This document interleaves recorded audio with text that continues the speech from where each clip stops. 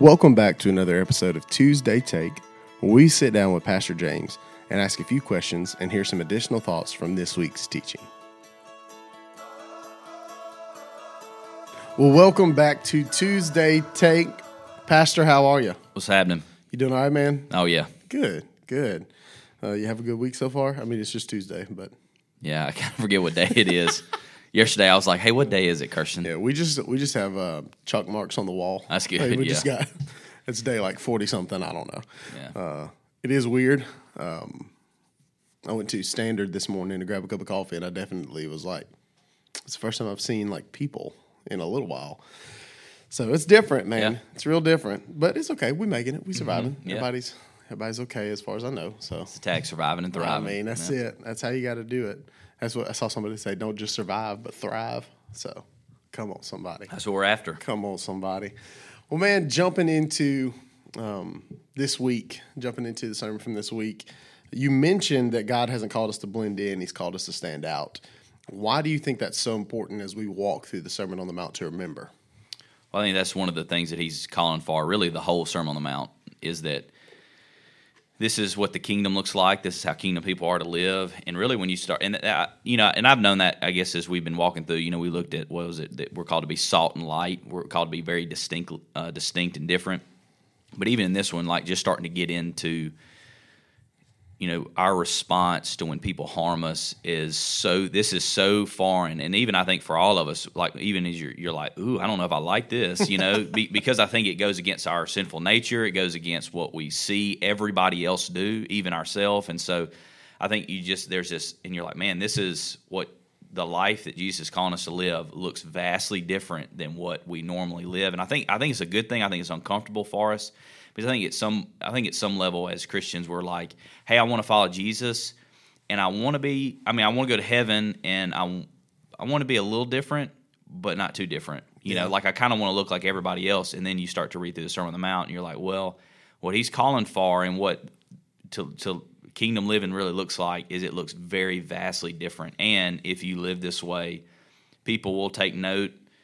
It will seem radical, and I think that's kind of what we're like. Now, we want to be radical for radical's sake, just like that kind of deal. But I think it's like, man, our lifestyle, the way we talk, the way we live is going to look very, very different, which, could be why maybe the church in America, why we see sometimes maybe evangelism things is maybe because of the world saying, I don't really see any difference, Yeah. Like your life looks just like my life, and you struggle with the same things I struggle with, and so you handle things the same way I handle. So what's the difference? Why do I need to go to, why do I need Jesus? Why do I need to go to church? And so I think that's a call that we see coming out of the Sermon on the Mount is like the call is to be different. Yeah. And you've mentioned like you don't do these things to be part of the kingdom. You do these things because you are a part of the kingdom. And so I think that both of those things are just super important as we walk. Well, I think if you start like just say, well, just do these things and you get to be a part of heaven, well, you're going to be really frustrated with yourself. And probably maybe throw up your hands and quit because you're going to be like, there's no way that you have because what he's calling for this what we looked at this last week, what he's calling for this next week that we're going to look at, you might could do it a couple of times in your own power, but like this is why we need the gospel and why we need Jesus Christ to change us so that we can be enabled to live this out, and without him we can't live these things out. Yeah. There's no way. Absolutely. So just this week, don't settle the score, don't get even. Why do you think we just so fast run to do those things? I think it's just in our sinful nature to do these things. It becomes so natural because I think you and I were talking about it, of how even just in the little smallest things we do this, and we don't even realize. Like the other day, Shane did something to me, played kind of a joke on me, so I decided to play a joke on him a little bit. And it was funny because after he said, he's like, "Oh, you trying to get me back?" And then it was like, I was like, I just went against what I just said in the sermon, and I didn't even think twice about it. And of course it was my. It's not like it was this major thing, and it wasn't anything that it was a joke for both of us. So it wasn't like we were getting revenge on each other, but it was like even just how just in the smallest level of how it's like this is just how we are. And like Kirsten and I were talking about too, like even like in marriage and different things, like keeping score of like, well, I've done this, so therefore, and so we're always like keeping score. We're always keeping tally, and if we feel like we've been harmed or we feel like we've been not treated the way that we need to be treated. But I know we addressed it some on Sunday, but about denying yourself, because I think a lot of this comes from a very prideful, arrogant, selfish place. And really, I've just almost gotten to this point just in like how so much, and I think I was praying about this yesterday, like I think the thing that causes us the most harm in following Jesus is ourself, and that's why he says you have to deny yourself and follow me, because I think the greatest hindrance in us being faithful and following is us, like being selfish. And I think a lot of this retaliation, vindicating ourselves, comes from we feel like we've been harmed, wounded, something's done. I think we over internalize everything. We make it so personal. It was an attack on us, and we feel like I need to get justice. I need to right this wrong. I need to do whatever. I need to withhold things from people. I need to quit talking to people. I need to take it out in my tone with people. And it's like, man, all of this just comes from a very selfish, sinful place. We want to care about justice.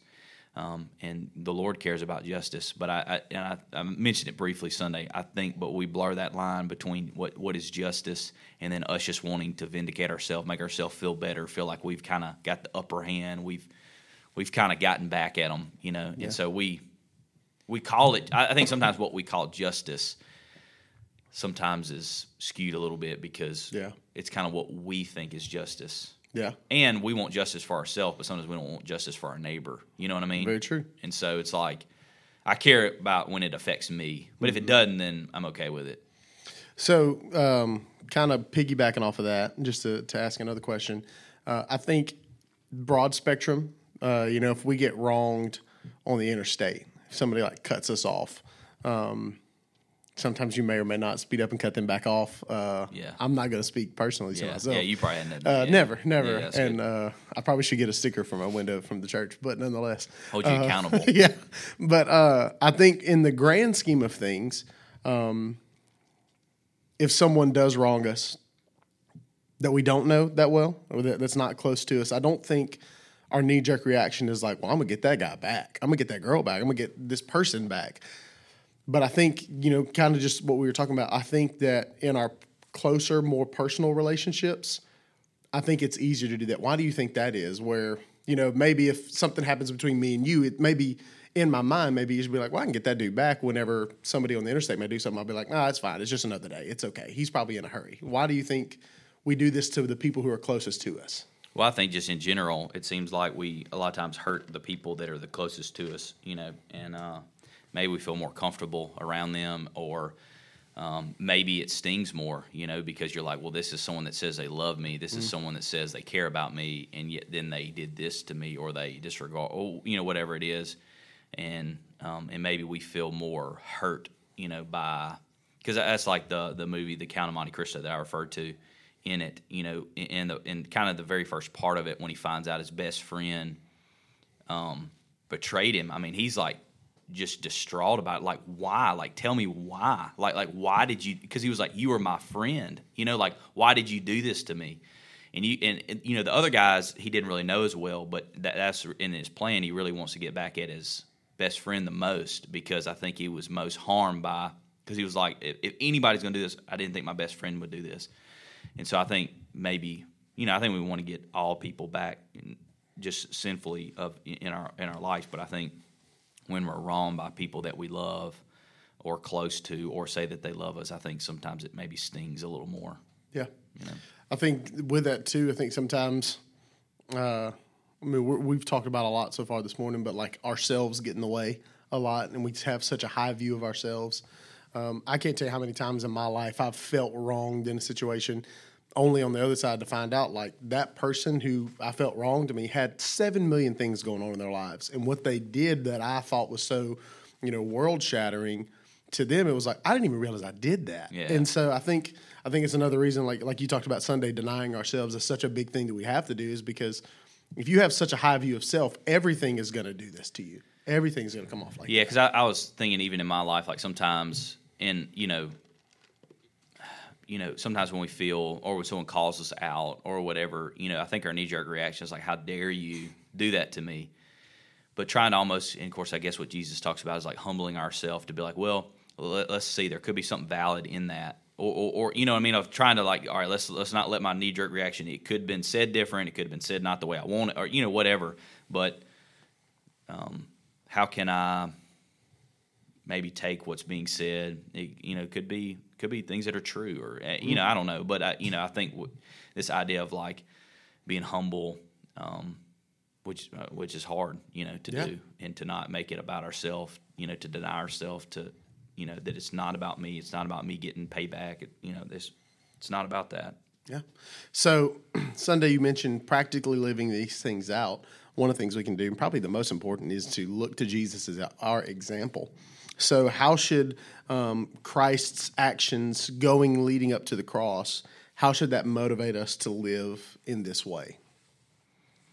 Well, I think we read in 1 Peter, and you can see it, I think, in Isaiah 53, it prophesies about it. You read into the Gospels, and you see just the way that Jesus, and I think above all of us, was wronged, and like he literally did nothing wrong. Mm-hmm. You know what I mean? Like he was perfect. It wasn't like he was like, well, it's like he did nothing wrong, but yet was treated unfairly, unjustly, harmed, beaten, spit upon, yelled at, called names, was tortured, crucified, and then yet you see him doing exactly what he says in Sermon on the Mount. He doesn't revile back. He doesn't return evil for evil. He actually extends goodness and grace back to them, even in those moments. And, I think it's kind of like, I think even for us just to even remember, because I think sometimes when we hear these things of like, oh, that's really nice, but it seems so far out of our reach that you're like, that's good. Thanks for like saying those things, Jesus. But why should I even strive for that when it seems so out of reach? But yet you see Jesus perfectly embodying this, and then also remembering now, because I'm saved, His Spirit now dwells in me. So it's like now I now have the ability to actually live out these things. And so I think to remind ourselves, like, what's to motivate us, because this has really been on my mind a lot. I've been reading different kind of in quarantine, trying to read different books, and I've kind of been reading more secular books. And what's interesting is like some of the things, not necessarily in Sermon on the Mount, but just some of the things as Christians we strive to do, other people that aren't believers are striving to do the same thing. Now, it's obviously different, but I'm like, what separates us from the rest of the world in their striving? Like Chad had referred to me a book, talking about like ego and pride. And I was listening to it, and I was like thinking through, I'm like, okay, I just preached on denying ourselves and how we need to get out of the way of ourselves. And yet this guy who's secular is saying the exact same thing. What makes what I'm doing different than him? Because there's got to be a difference, between what I'm striving to do, and I think it's the gospel. And that our striving is not to prove something, it's not to validate or even to win God's favor or approval. It's because of what Jesus has done for us. And then because of that, because of our heart change, now it comes from a more, I think we have to still strive, but it's coming from more of like my heart has been changed, my disposition toward people, even myself has been changed. And so now my striving comes not because I'm trying to appear to be something or whatever it may be, but it comes from because of the gospel, it's because of Jesus, it's because of what He's done. My motivation has now changed, my striving, and because striving after things has changed because of the gospel. So I think, and probably it'll be the rest of the Sermon on the Mount, pretty much one of the applications, like believe the gospel, like look to the gospel, look to Jesus, because I think that has to be the separating thing from us and the rest of the world. That has to be the difference. Because there's a lot of people that are trying to be good people. Yeah. Good moral people, and like as Christians, we're not upholding, hey, here's what good morals are, because you aren't moral. I'm not moral. I need Jesus to change me, and so we don't want to get in the tendency of like our preaching, our teaching, just to be like, here's just moral things to do. Yeah, I think that's one of the things too that you had asked in the questions that came up on the screen after the service Sunday was, how can this be evangelistic? And what a better way for it to be evangelistic? That's what Jesus says earlier in verse 16 in chapter 5 is, let your light shine so that people could see your good works and give glory to your Father who's in heaven.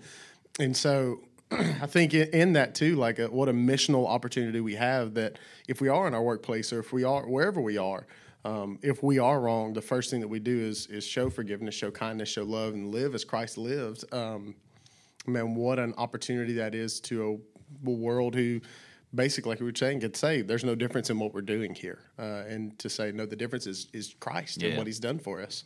Man, I will say, we talked about this the other day, that I think in some of these chapters, some of these sections of this chapter, it's definitely been like, that's going to be a hard week. That's going to be a hard week. We probably could skate by it. And this one was one that was like, I don't think anybody's going to hit me in the mouth. I don't think anybody's going to take my tunic, because I can't remember where I left it in the first place. Right. I don't think anybody's going to ask me to walk a mile. I don't think anybody's going to do these things. And so I kind of wrote this week off. I kind of was like, we'll see. I don't know what he's going to do with this, but we'll find out. And sneakily, it got me. Sneakily, it definitely brought some things to the surface of my mind that was like, man, I really need to work on this. And so, I think the Sermon on the Mount's pretty sneaky, and there are some things that are very obvious things of like, that's going to be hard and can confront me where I am. But even like the whole time of just like seeing the way that he's calling us to be different, and you're like, yeah, I was kind of sneaky, of like what it's calling for us to do and what it's asking. Like even last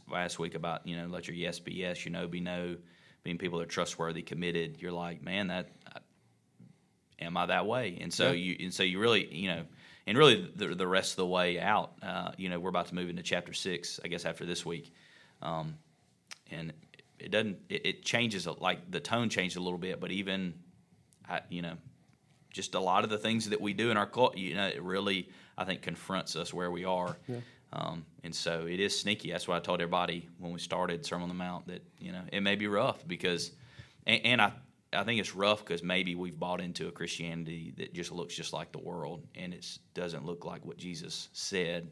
This is what the kingdom looks like, and this is the way kingdom people are to look like. And so just remember, it's like, I'm not called to look like everybody else. I'm called to look like Jesus. Yeah. That's my standard. And so sometimes I think, would rather look at some other standard or, but anyway, it's been good. It's been good for me, been good for my heart.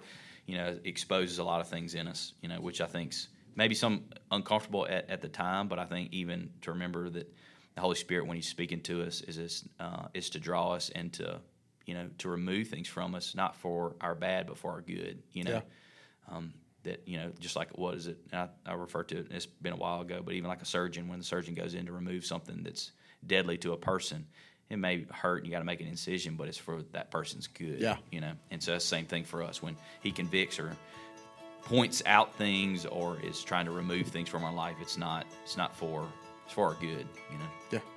Well, Pastor, I appreciate you sitting down with us and answering some questions from a really good text. Yep. See you, man.